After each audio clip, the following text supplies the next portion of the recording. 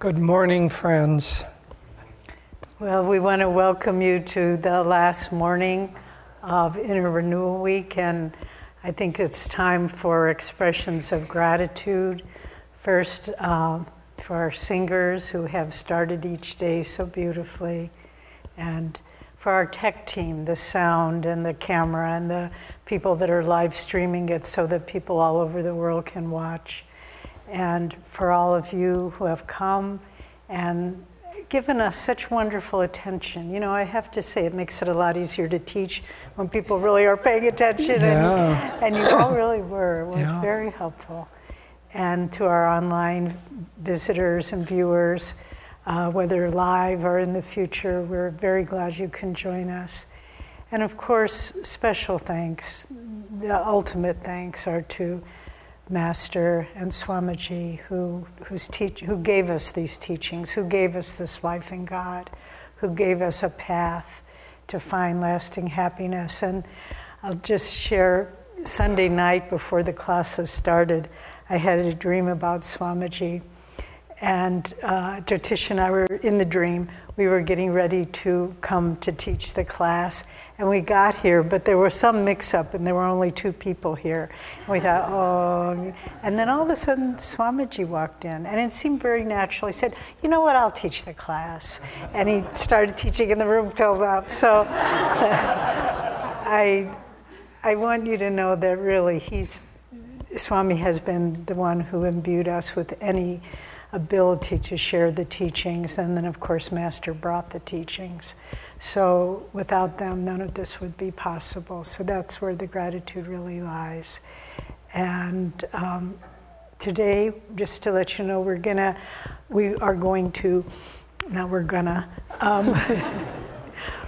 we were in Italy, we had a good friend who learned to speak English actually very well, mainly by listening to American music and also watching American television. But she came to us, she was quite confused, and she said, I can't find anywhere in my dictionary guna. What is guna? And she still had a little bit of an accent. It finally took us a little while, and then she quoted some song saying, I'm going to do this, I'm going to do that, and then we understood. So Devi corrected herself. So we are going to switch off as we did on Wednesday. So Jyotish will talk for a period, then I'll talk. And I think we won't end with questions today because we have a special surprise gift for all of you at the end. And we want to just end on that wave of inspiration, and then we will close with the meditation. So, anything more? Today we're going to talk about the role of what is the goal and mission of Ananda. I don't like to use the word organization. Ananda is not an organization, but it is a sangha, a group of people who are seeking truth together. So we're going to talk about the role and mission of Ananda, Sangha, and the role within that of us as individuals. And with having said that, we have 4 individuals who are going to come up and sing. But we'll start with a prayer. Oh, yes. Heavenly Father, Divine Mother, friend, beloved God, great masters of self-realization,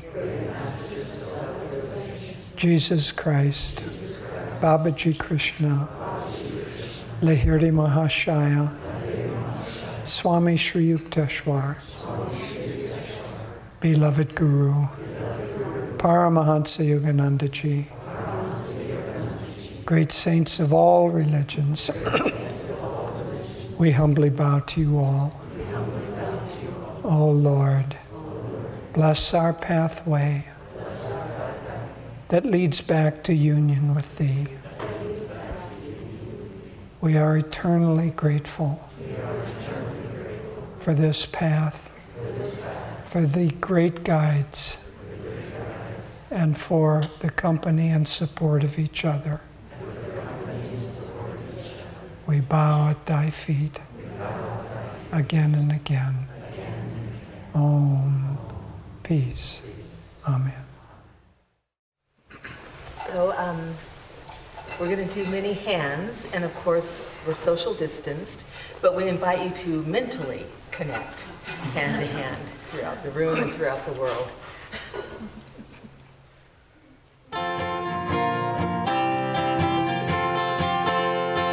Many hands make a miracle.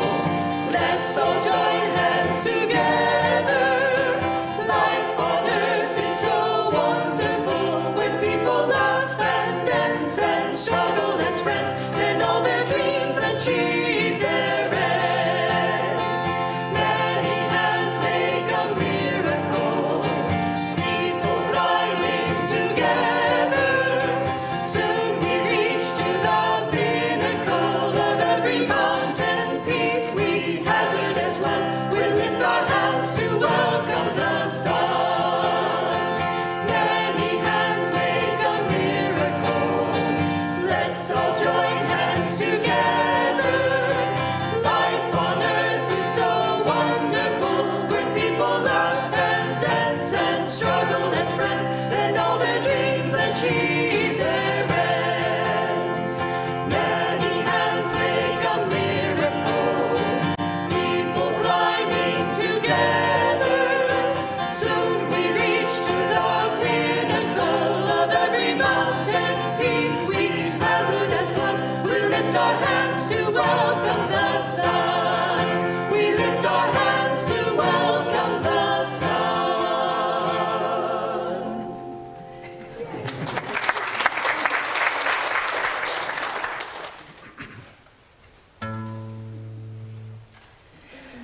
Lord Most High, our Heavenly Father,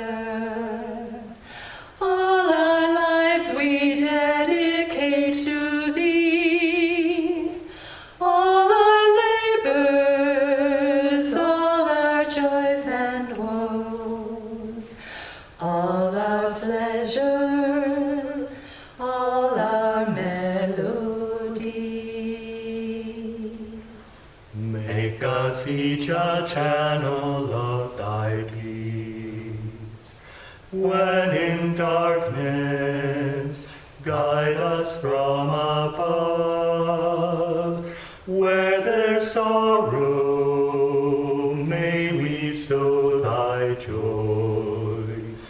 Where there's hatred, may we share thy love. Lord Most High, our Heavenly Father, all our lives we dedicate to Thee. All our labors, all our joys and woes, all our pleasure, all our melody. Make us each a channel of thy peace. When in darkness, guide us from above. Where there's sorrow, may we sow thy joy. Where there's hatred, may we share thy love.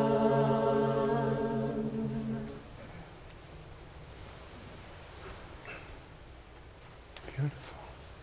Thank you. Yeah. That last song, of course, is the prayer of St. Francis. And while it's known as the prayer of St. Francis, the first instance of it was found in the breviary or the journal of William the Conqueror, who Master said that he was William in a past life. And so St. Francis and Master are linked together in many ways. Master called St. Francis the Yes, I know, I will. I have not forgotten.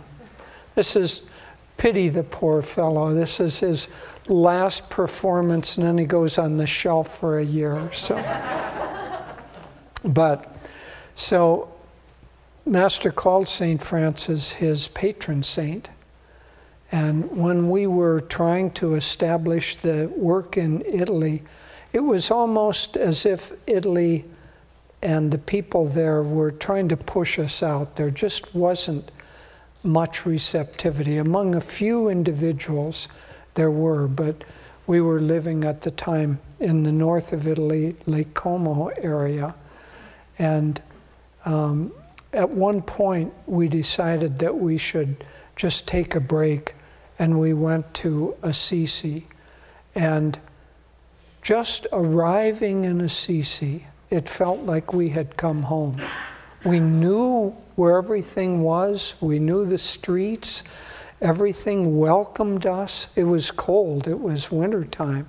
But there was an embrace, and it felt like St. Francis was saying, come, you're my own, and we'll help establish this work together. And indeed, we now have a beautifully flourishing work in Italy, and then from beyond that through all of Europe. So let's invite the Pandavas for one last time.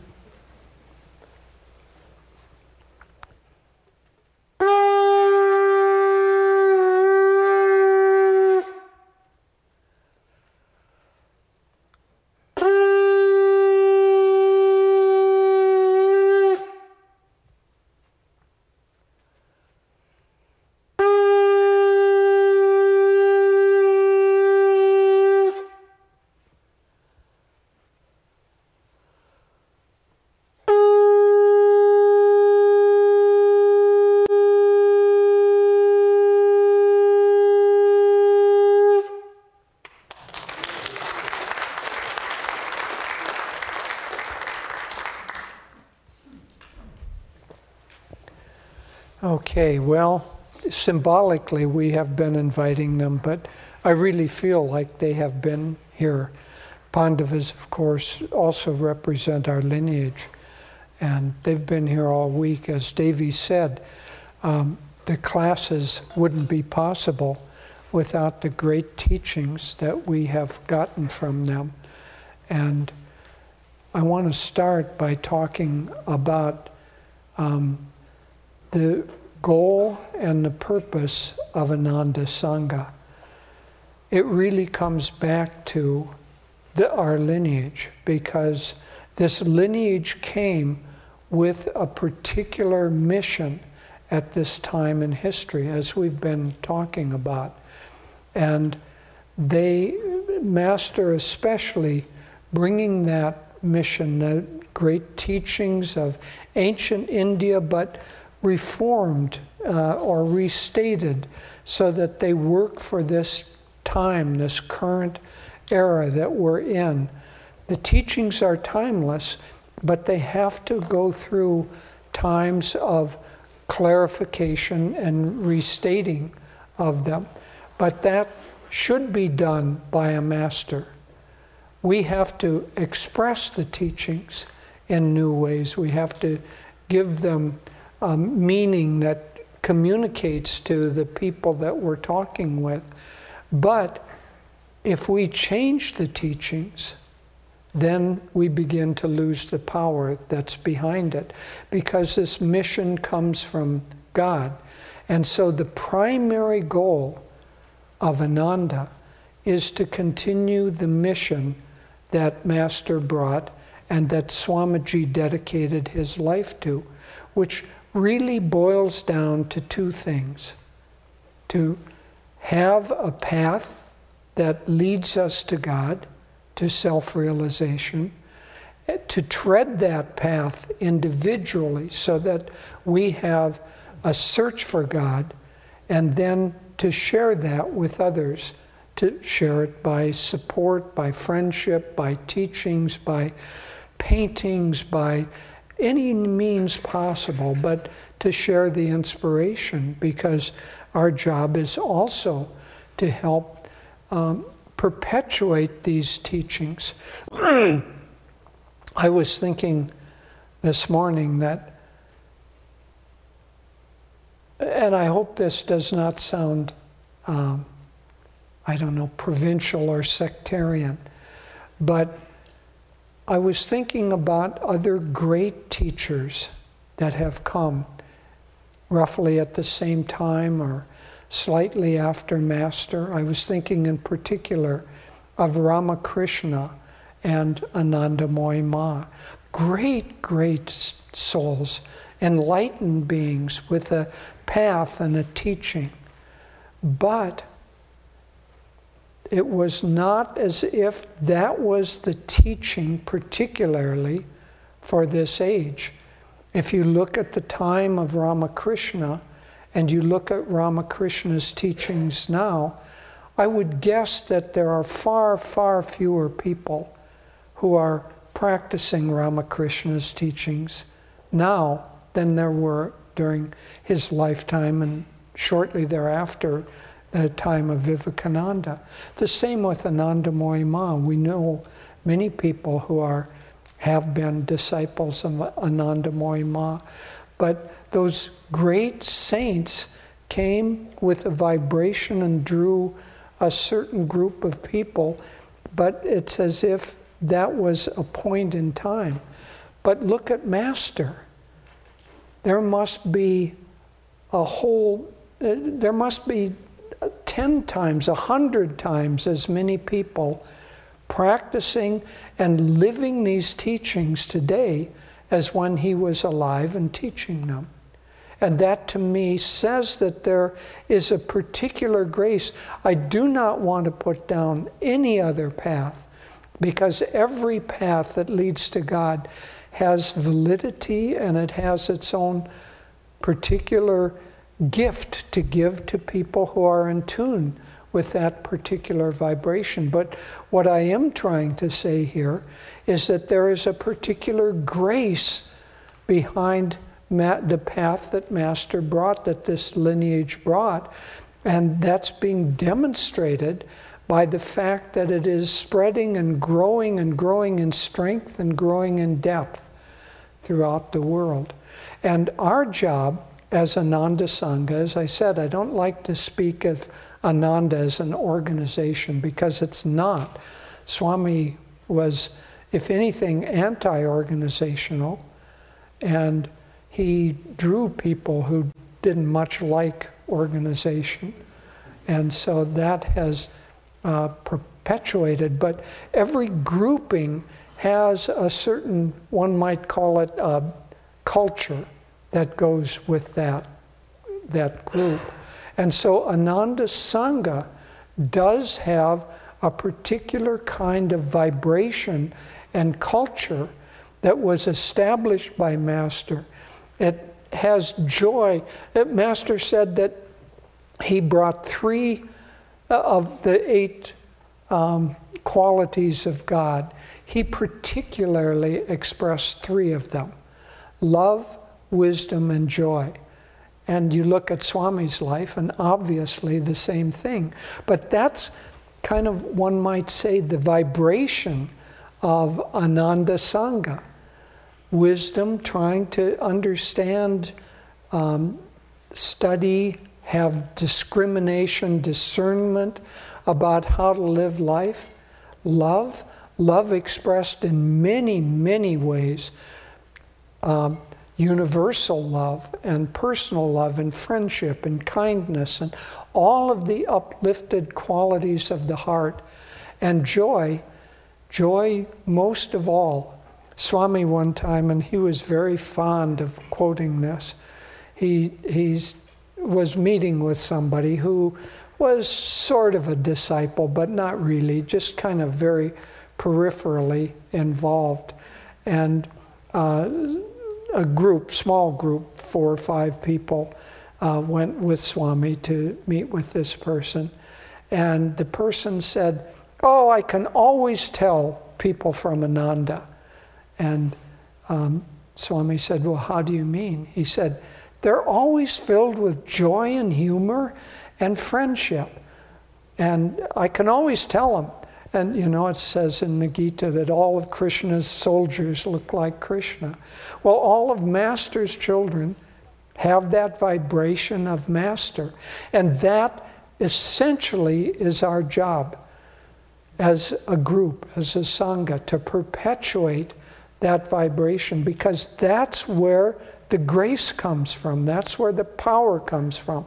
If we get away from that, and as we go through the generations, the possibility of drifting from that grows. But if we get away from that, the power that sustains us, the power that allows us to do anything that's effective as a Sangha, will begin to dissipate and disappear. And so that, above all, to be in attunement with not only the teachings, but the vibration of what Master and Swami brought. You've all heard that there was a little exchange between Master and Rajarsi Janakananda. So Rajarsi Janakananda was a multimillionaire, started one of the largest insurance companies in America, was on the board of directors of many, many corporations, was so rich that he had his own private little golf course in Kansas City. So a very prominent, very successful person. And he became, but he said he was filled with anxiety and nervousness until he met Master, became not only his disciple, but his most advanced disciple. And Master at one time said, "Remember, Rajarsi, where your power comes from." And Rajarsi, just like a little boy, said, "I won't, Master, I won't. I know it comes from you." Well, that's true for all of us. Our power, whatever power we have, whatever goal, whatever purpose Ananda Sangha has, that power comes from Master and comes from God, but channeled through Master, channeled through this lineage. And our first and primary job is to stay true to that. Now, we're very well established now. And so people come here and they see, you know, the Sangha that we have, the group that we have, the wonderful expression that we have, and there's no question of it. But it didn't start out that way. The beginning, Swami had to fight to start that vibration. He had many people in the first year, 2 years, 3, really up until the time of the fire, which blew through and kind of destroyed the homes, and those people who were just kind of here, they were at Ananda but not in Ananda. And they had homes, but those homes were finally taken. And so quite a number of people exited at that time. But up until that time, 1976, so this was 6, 7 years into the community, Swami was in a running battle to establish Ananda as a place where we lived for Master and Master alone, and in the right vibration. And he had attacks from both sides. He had many people who were, I don't know, a lot of people came in the first year from kind of the hippie drug culture. And so they were just kind of hanging out, and they wanted some improvement in their life, and many of them were very fine people. I don't want to put them down, but they weren't disciplined nor committed to this. And so he had basically a group of people saying, don't be so uptight, don't be so focused, don't be so... And then he had a lot of people who were eclectic, who were saying, don't be so uptight. There are so many beautiful teachings out there. Why can't we just kind of do them all? And so Swami, Devi and I have been reading. Swami had a response to that. And this is again kind of one might call it a corporate culture or a Sangha culture. He didn't fight with those people. He didn't get into negativity and battles, but he held absolutely firm to his convictions, and he worked with the people that were in tune. And so those people gradually left, and then we had a little bit of the other side, which was there was one man here who had been an ex-SRF monk, and he was overly rigid and overly only this way and only that way, and we can't allow these. He finally, I suppose it was a month before he left, he came to Ananda, or to Swami, exasperated, and he said, anybody can join Ananda. All you have to do is say you're off drugs and chant Om 3 times, and you're a member of Ananda. And he was upset because we weren't rule-bound. Well, part of the, one might say, culture that came down from Master is not to be rule-bound. And Swami perpetuated that. Still today, we don't have any rules. We have certain behaviors. And the rules that we do have, there's one that we really are fairly strict about, and that's no drugs and alcohol, because that would change the mental vibration of the community. The other rule that we have, we wobble with and constantly debate, still to this day, which is no dogs.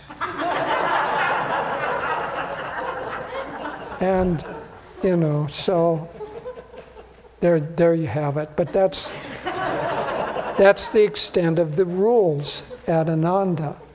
And as I say, not only are the dogs' rules wobbly and fuzzy around the edges, so is the use of drugs or alcohol. Not that we allow it, but if somebody falls into that, we don't just boot them out. Swami was always caring about an individual. And as we heard earlier, Master was a friend. And if somebody had fallen, Master didn't condemn them. He tried to help them overcome whatever it was.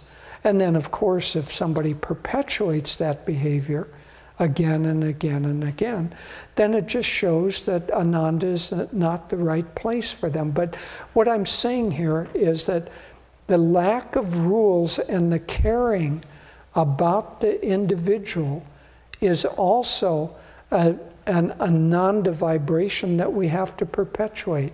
Swami stated it as saying the individual is more important, the person is more important than the project, that the individual is more important than anything else. The individual is more important than an organization. And that constant caring about the individual. What is the purpose of Ananda? The real purpose of Ananda, the real goal of Ananda Sangha, is to create the best possible environment for the individual search for God. So it's not about group or organization, it's about every individual who's a part of it. And if we can create a really powerful magnetism and supportive environment, caring with kindness and friendship and love about every individual, then we're in tune with Master. Then we're in tune with Swamiji. But always we have to look at the growth of the individual first and foremost. And then the second, one might say, fundamental pillar of Ananda that Swamiji exemplified and also clarified for us is that we must stay in tune with Dharma. As he put it, Tato Jaya, Yato Dharma. Yato Dharma, Tato Jaya.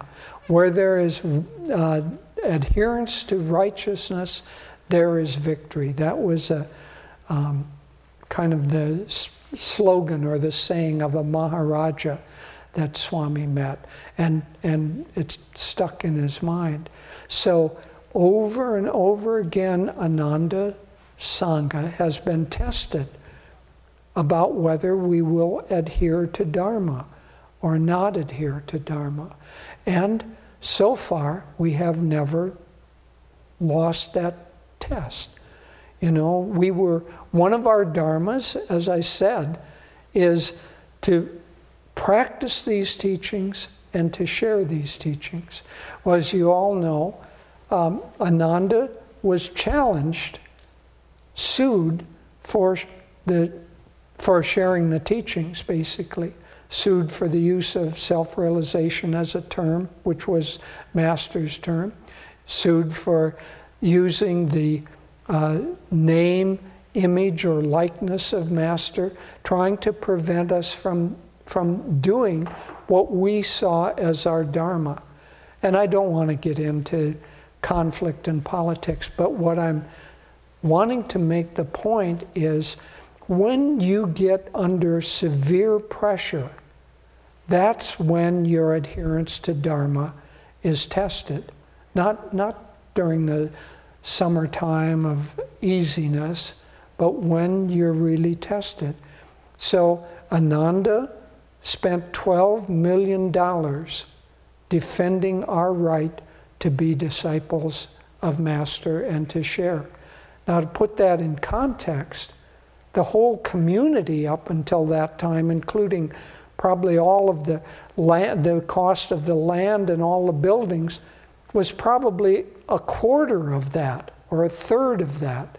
So we were willing to lose everything and spend 4 times as much as we did in order to live here, in order to continue to do our Dharma, but also to do it with the fundamental vibration of Ananda.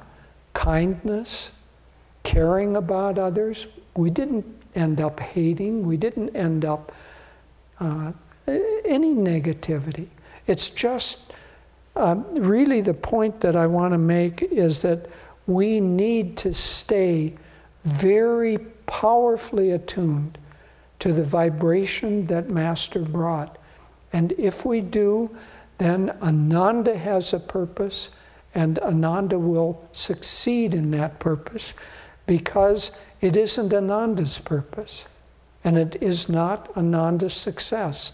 It is God wanting this vibration to go out and to spread and to change world consciousness, to uplift it in the way that it needs to be uplifted in Dwapara Yuga, as we were saying. And if we stay true to that, then God's power will be behind us. And it's not, as Devi said, it's not we who are doing it. It's not we who are building, designing, talking, singing, teaching, behind the tech, doing the beautiful flowers, and none of that. It's all God doing it. And if we can remember that this is God's work, that this is powered by Master and expressed by Swamiji, and if we can stay in that knowledge and that vibration, then Ananda will have a purpose and will have a goal, and we will be able to achieve that purpose and achieve that goal. And if, as an organization, we drift from that, we will lose our power. And so, fortunately, having been here from really before the beginning of Ananda, because I was with Swami before there was an Ananda in San Francisco, I've been able to see the whole time. And that adherence to the vibration and to the practices and to the desire to share, all of those things for which they came, that has been growing. It's been growing and spreading and is deeper today than it has ever been. And so we have great, great hope for the future. But we have, one might say, a very important and sacred mission, and that is to be channels of this divine work that comes from God through this great lineage. Thank you, Jyotish. That was beautifully put. You know, I also was remiss in, when I was thanking people at the beginning, I also wanted to thank our wonderful panel of speakers yesterday. You all did a wonderful job.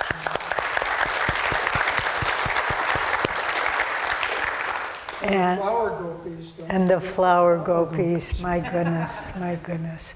And then also, I want to thank Surya, who, you'll see, he made a beautiful gift for everybody, and I threw him a couple of curveballs, but he caught them all, so thank you. So on Monday, if you can remember that far back, we talked about a message of hope, that what the theme for the week is solutions for our times, and the message of hope, that we've been given solutions for the challenges we face. But we also need to understand, with all its turbulence and all its frustrating qualities, Dwapara Yuga presents wonderful opportunities. It's an opportunity, an age where people can begin to have expansive thinking, to think outside of the box. That's what we can't do in Kali Yuga. We're limited to the box. So we can think outside of the box. We can look for solutions, new solutions, not just, well, this is how it's always been done, but new ways of doing things. The value of the individual begins to rise to the surface, and the ability for people to intuitively understand new ways of looking at the world, new scientific breakthroughs. You know, Albert Einstein must have been a great yogi in another lifetime. The whole theory of relativity, there's an interesting documentary about his life. And as a young man, when he was still a patent clerk in Switzerland, he was obsessed with the concept of light. And he would go to coffee houses with his friends, and he lost a lot of them. No one wanted to sit with him because all he wanted to talk about was light. What is light? What is light? Well, he was channeling a new concept that hadn't existed before, and he mathematically proved it. And scientists, I love when you see, yes, another mathematician has shown that Albert Einstein really was right, and it happens over and over again. But the ability to see the world in new ways and to affirm the value of the individual. Dwapara Yuga also starts to break down the hierarchy, the very strict societal boundaries and regimentation from authority from on high and then the little peasants down below. It's an age of where that hierarchy breaks down, and we start to understand the need for a leadership that's affirmative and supportive and understands the needs of the people. And what are we talking about in all these things? We're talking about Ananda. It's all the qualities. And so it's Swami already channeled it down. And you know, I was amazed. I read something Swami had written that he said, I thought for years about how to start a community. You know, I came 2 years after Jyotish. I came 1969, but it seemed so self-evident how Swami was doing it all, but he had given it, what I came to realize was that he'd been thinking about how to do it for years and years. And then he got the opportunity, and he had this dissenting group and that dissenting group. But he knew what he was doing, and you could feel that from the beginning. I remember the very first day I set foot on this property, I had I took my last final to get my BA degree in Madison, Wisconsin. Got a ride from the student ride board out to San Jose. That was the only ride I could get. Took a bus from San Jose, Greyhound bus to Nevada City. And then somehow I was able to get in touch with Ananda and got a ride. I was in the back of a pickup truck, which I had never done before. And they just deposited me right in front of Masters Market. It wasn't that at the time.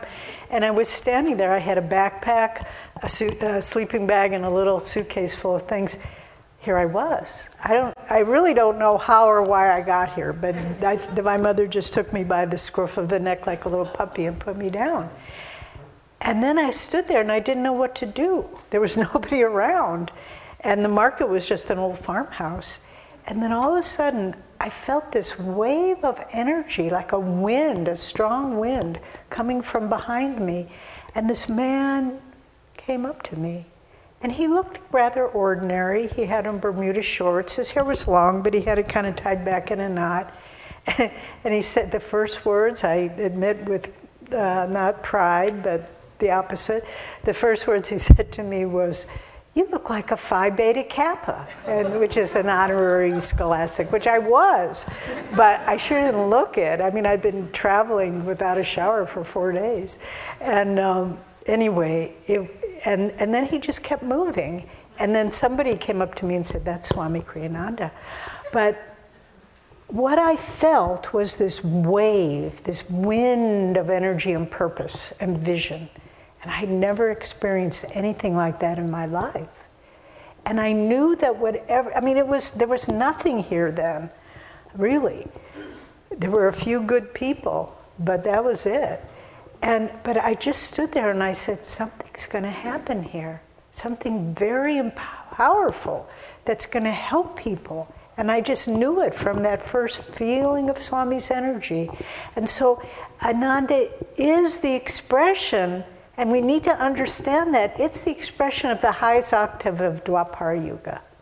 The highest opportunities, Swami was able to bring it all down, the value of the individual, the ability for each person to learn from their own mistakes, the leadership that's supportive and not autocratic, the solution orientation and looking at possibilities always. And we're doing it. We're doing it. And we, sometimes when we're in the middle of it, we don't see the bigger picture. But the bigger picture is there. And as we said earlier in the week, Swami often said, when historians write about this period, they will say that Ananda and the cooperative communities movement was the most important thing happening in the world at the time. Not the Ukrainian-Russian tension, not pandemics, not political dissension. That will all be forgotten. But what will remain and move forward into the future will be the highest qualities of Dwapara Yuga, which build a bridge for humanity to see a higher way of life.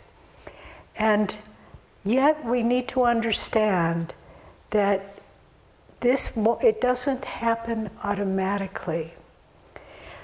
As Jyotish was saying, the two basic tenets of Ananda, first is people are more important than things. But we need to understand that on a deeper level. We hear it all the time. Yeah, people are more important. But what it's saying is loving and supporting people is what we're trying to do. And if the projects fail, if the job doesn't work out, it doesn't matter. It's if people are growing spiritually. And if we are supporting people in that way, then it creates a magnetism. Sometimes people ask the question, Atman asked it the other night at the questions, how will we draw more new people? Well, if our underlying expression is one of kindness and compassion and looking at the needs of the individual, people will feel that. And this is, maybe you won't like to hear this, but one time many years ago, Swami was asked that same question. How do we draw more young people? And you know what Swami said? I don't care about drawing young people. I want to draw devotees. And if they happen to be young people, fine. But people are saying, well, we could play different kind of music, where it can go. And Swami said, and further, Swami was at a communities conference, and someone gave him a very flowery introduction that he's the father of the spiritual communities movement and on and on. Swami gets up there. He always surprised us. And so here's the father of the spiritual communities movement. Swami gets up there and he goes, I don't really care at all about communities. I care about people finding God. And it was just like, it was a shock to that group. But that's where he was coming from.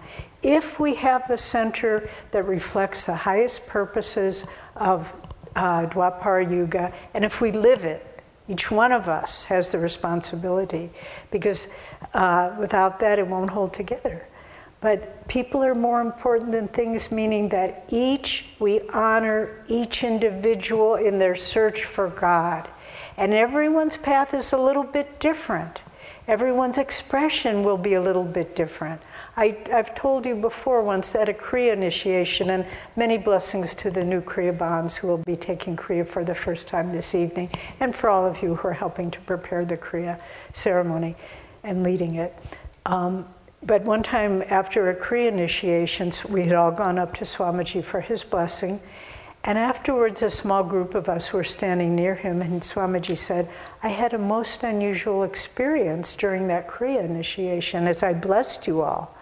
I felt how each one of you had a unique path to God, even though all disciples of Master. But each one of you had a different journey, and I could feel it, how each one of the journey that each one of you would take to find God.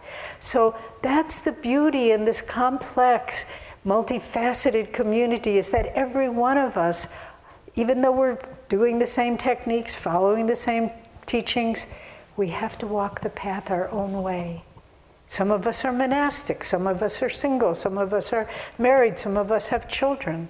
And yet so we all have different dharmas to play out. But underneath it all, it's all the same. It's all the same path to God. So people, to honor the individual path to God. And then, as we said, where there's adherence to truth or dharma, there's victory. And we've had, again, Swami just was firm in this. After the fire, before the fire, there was a couple here who wanted to leave. They were nice people, but this wasn't their thing.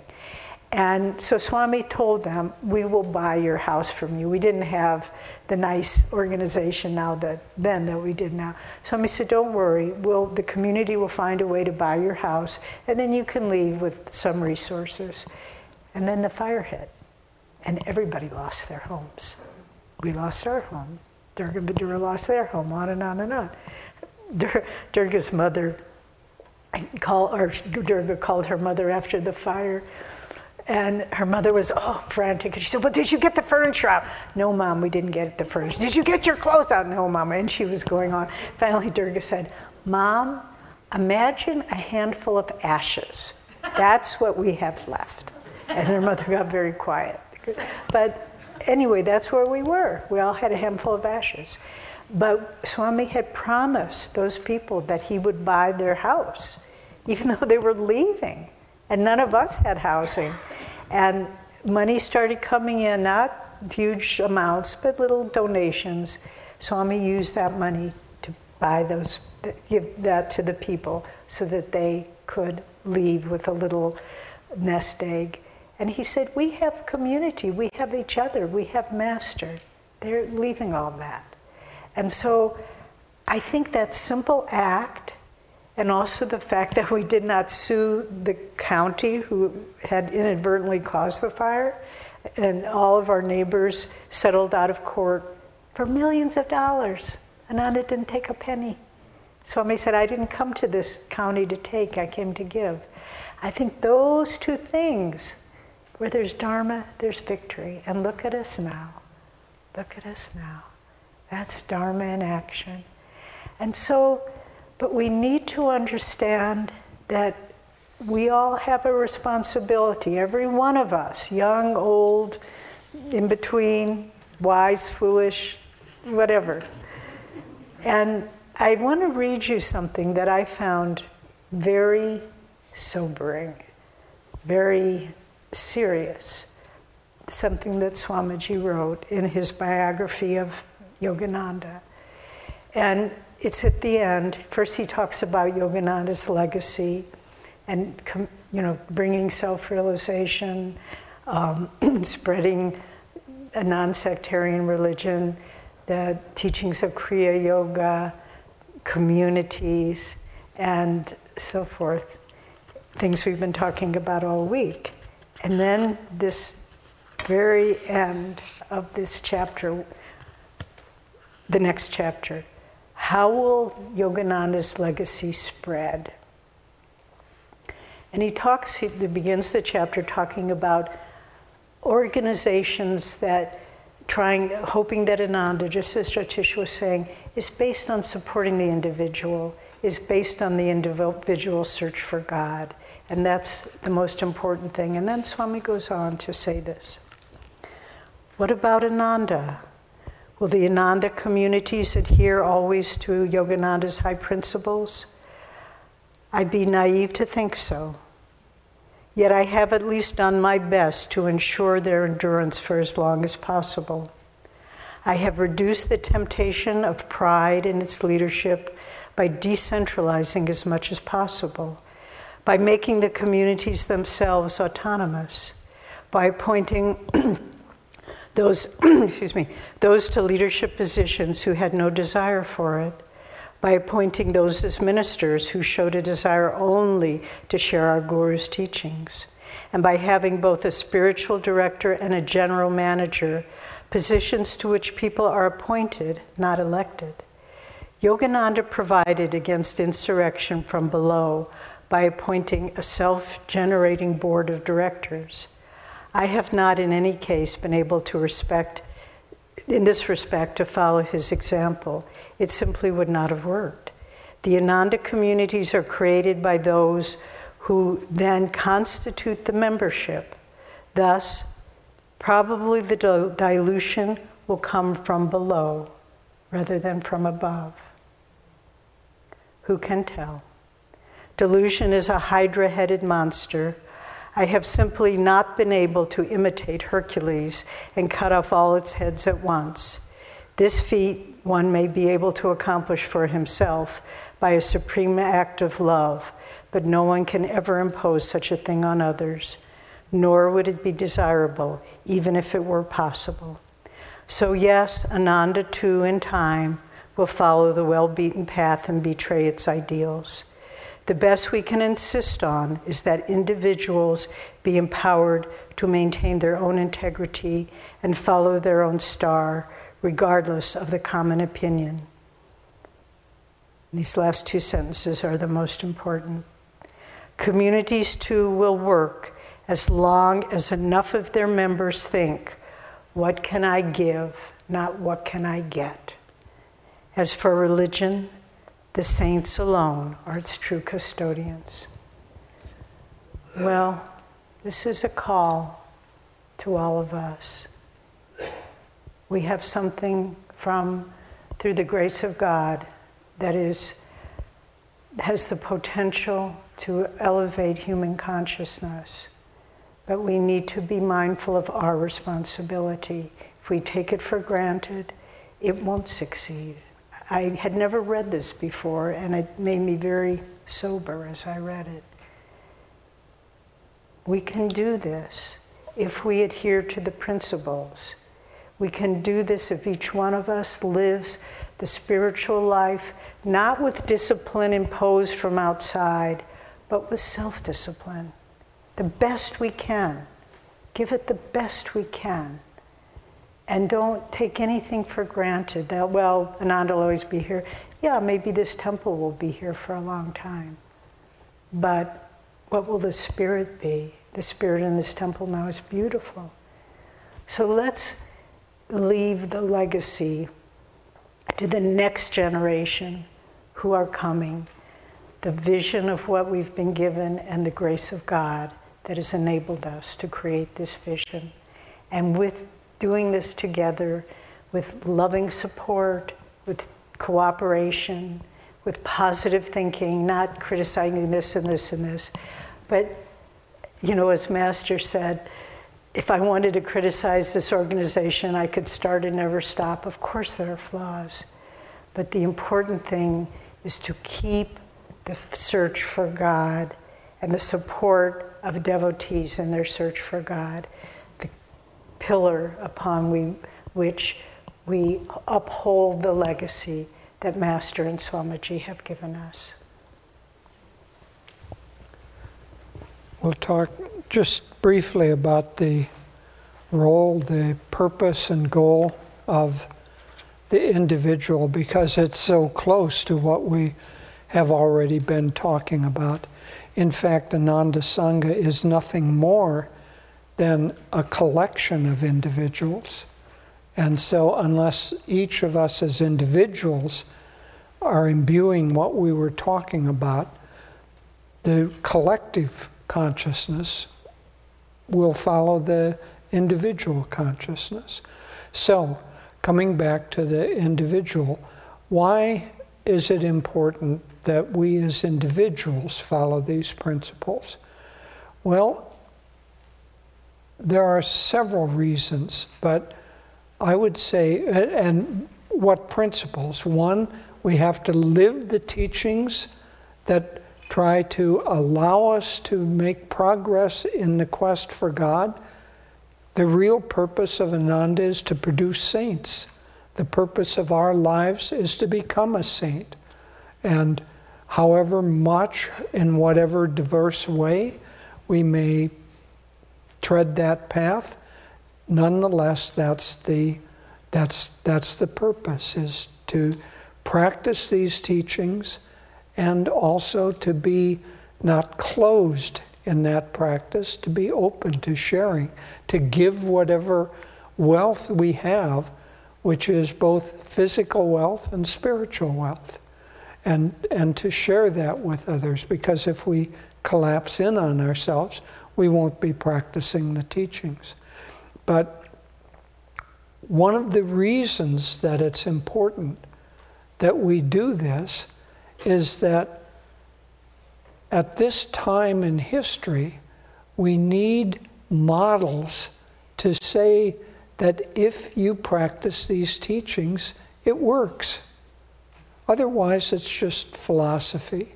It's just somebody's good theory. And if you don't have anybody actually following those principles and demonstrating that it works, then it won't have any power behind it. We, as individuals, a teacher, for instance, they have to live what they're teaching. Otherwise, it's got no power behind it. They can be the best scholar in the world, but if they aren't living what they're teaching, it won't have power. I once read somebody's advice about how to pick a yoga teacher. This was Hatha Yoga. They said, find a yoga teacher who practices Hatha Yoga outside of the classes that he or she gives. Because if you don't do that, you don't really love what you're doing. So obviously we have to practice it, but we have to practice it in a certain way. We have to dedicate ourselves individually, but we've also said we can't get so rigid in that we become world rejecting. Because if we become world rejecting, we again won't have any power to be a model that people want to follow. Swami did so many innovative things, but among them was to create the Nayaswami order, which was a new kind of Swami order, and he said the reason that we wear blue instead of geru or orange is that orange represents the fire of renunciation and non-attachment, so that you burn up all your worldly attachments in that, and you're no longer attracted or bound by those. He said that was the right form for Kali Yuga, but not the right form for Dwapara Yuga. In this age, we want to bring God out of the philosophy and into daily life. And so he said, we do not want to be world rejecting, we want to be samadhi affirming. And so we wear blue because it's the central color of the spiritual eye. And so our life is in order to move toward that goal of samadhi. What is samadhi? It's ultimate joy. It's bliss. It's pure love. It's all of the qualities of God. And so our job is to move toward that. But as an individual at Ananda, we really have, I would say, two primary jobs. Obviously, we have to follow the teachings, but I'll come to that. We have two primary jobs. And I carefully wrote down this morning the way to state these, because it's quite complex. Well, it's not so much that it's complex, it's difficult to practice. So listen carefully, because I've carefully written down the statement of this. What's your job as an individual? 1, to be happy. 2, to live in friendship and harmony. That's it. Now the practices are in order to bring us to being happy. And we need to demonstrate for the world that if we follow these practices, we're happy. That's why Swami kept quoting this fellow, because he said, you can tell an Ananda person because they're happy. They're filled with joy, they're bubbly, they're laughing all the time. Well, we need to hang on to that, but that will dissipate, it will dry up like a little pond in a desert wind unless we keep feeding that from the source of happiness within, which is joy. And so in order to be happy, we have to practice the teachings, not because they somehow are esoteric or anything else. The purpose of the teachings is to help us be happy. And beyond that, to help us be what we really are, a bubble of bliss, the sea of mirth itself. That's how Master ended that great poem, Samadhi. So to be happy, that is our first individual responsibility. And then to share that vibration of happiness by living in friendship and harmony with all the other people that are a part of our whoever we connect with, and also to continue to demonstrate peace and harmony to everybody that we come in contact with. And as a model, this world, we started out with the main problems of this world. And the biggest problem is that people can't cooperate, can't be peaceful, can't see others, but ultimately they don't wish for other people's happiness. And in that, they lose their own happiness. We have to try to the best of our ability, not only to be happy, peaceful, harmonious and friendly to each other, but to the whole world. And as Devi said the danger will come from below rather than above. There will come a sense into the community that is not our purpose, that we have some other purpose, or it will fracture into division. And we have to work against that. But how do we work against that?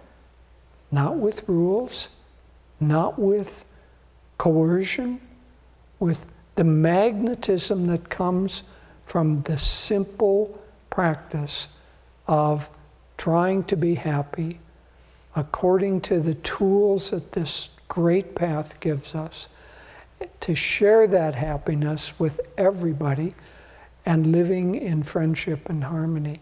If we do that, the rest, all the details will take care of themselves. And if we, as an individual, begin to fall from that, you'll just find that your life doesn't work. And so, as a community, as a Sangha, we have to be careful not to allow things that are tendencies introduced into the community that take away individual happiness. We have to balance our lives. Ananda people are very, very dedicated. We have to be careful not to lessen our dedication, but to include happiness as part of the way that we find that dedication. So if we become too imbalanced, we become grim, work makes us upset and angry, then we have to balance that a little bit, because the individual is more important than the project. People are more important than things. So we need to work on that balance, but the North Star by which we need to navigate the difficulties of life, and they will come, as we've heard throughout the week. Unless we have difficulties, we won't grow. They will come. Illness will come. Economic challenges. Everybody in this room has faced difficulties and will face difficulties. What's the way out of your difficulty? By being happy. Because the primary difficulty is that it makes you tunnel visioned and makes you unhappy. So the way out is so simple. Just relax and be happy.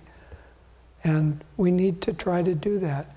I was meditating a couple of days ago, and I was getting a little bit more grim. Davy and I have tried to significantly up the time of our meditation after our seclusion. It was making me a little bit, with the pressure of preparing for the classes and all of that, it was making me a little bit tense about it. And I just stopped and I laughed. I said, what's the purpose of meditation? To make me grim? I said, no, I just need to relax about this whole thing and emphasize joy, emphasize happiness. And then everything, the rest of the meditation worked out. All of your problems will work out if you can maintain your joy. And nothing will work out if you can't. And that's the vibration, above all, that we need to live in our lives, model for the world, and offer as the solution to the challenges of our time. It's so simple, but, as I say, not easy. God bless you.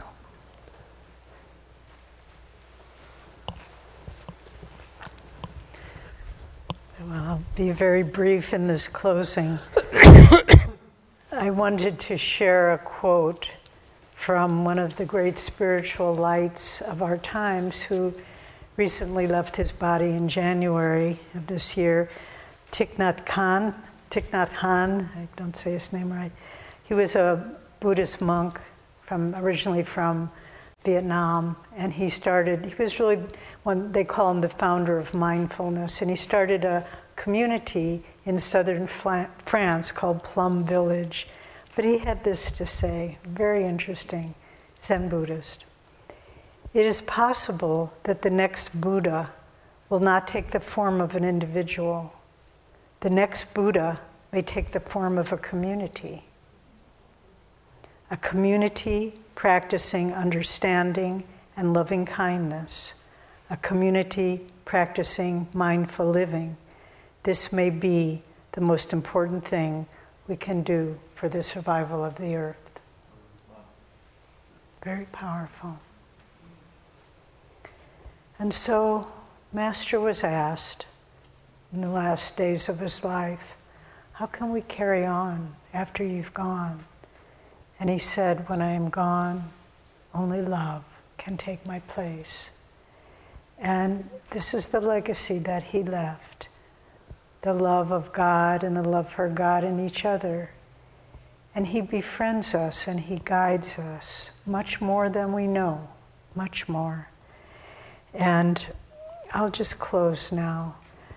A few years ago when we were in India, the group in Mumbai, of which Aditya and Vicky are a part, they gave us this beautiful book called In Master's Eternal Joy with Deep Reverence and Love from all the devotees of Ananda Mumbai.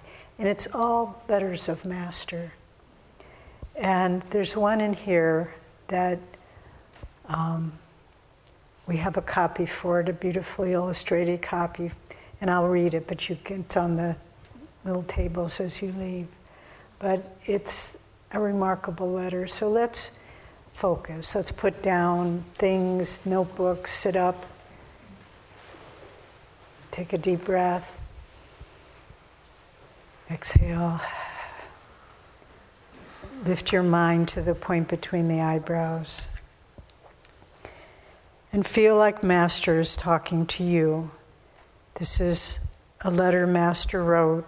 It was in the East West magazine, 1933, November. And feel like he's saying this to you. To my friends in all lands and in all worlds, greetings and goodwill. Wherever you are, whoever you are, of whatever color, race, or creed, I send you my love and the pledge of my loyalty. You who for thousands of years or for only a day have worked and fought for justice, freedom, and truth, receive my gratitude and devotion. You who dwell in palaces or hovels, in cities or in jungles, in mansions or dungeons, if in your heart there is the urge toward higher, better living and loftier ideals, believe me when I say, I am your friend, and that I count you blessed friends of mine. Many of you I have known in the past. Some of you I have never seen. But I think that in God's appointed time, I shall meet each one of you face to face and give you proof of my affection.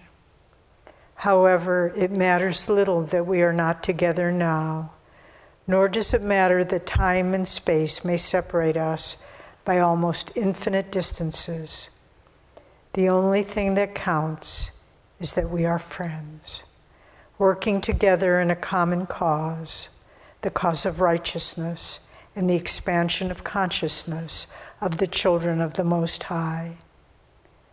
Although I see you not, I often feel your presence near or thrill with the noble thoughts which you send out to find their home in minds attuned to yours. Although you may never read the words which I am penning now, I declare to you, you shall feel the vibrations of tenderness and kindliness which emanate from me to all of you. Our work, our love, our purposes are one. March on, dear friends, to higher, brighter goals. Continue in your dreams of happier days and your deeds of service to your kind. Protect the torch of faith from the winds of doubt, and let no storm disturb your peace of mind. Farewell, dear friends of mine, until we meet.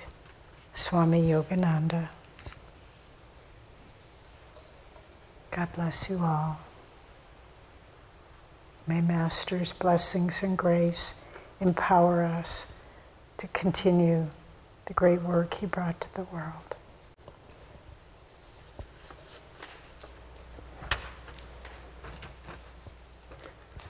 Well,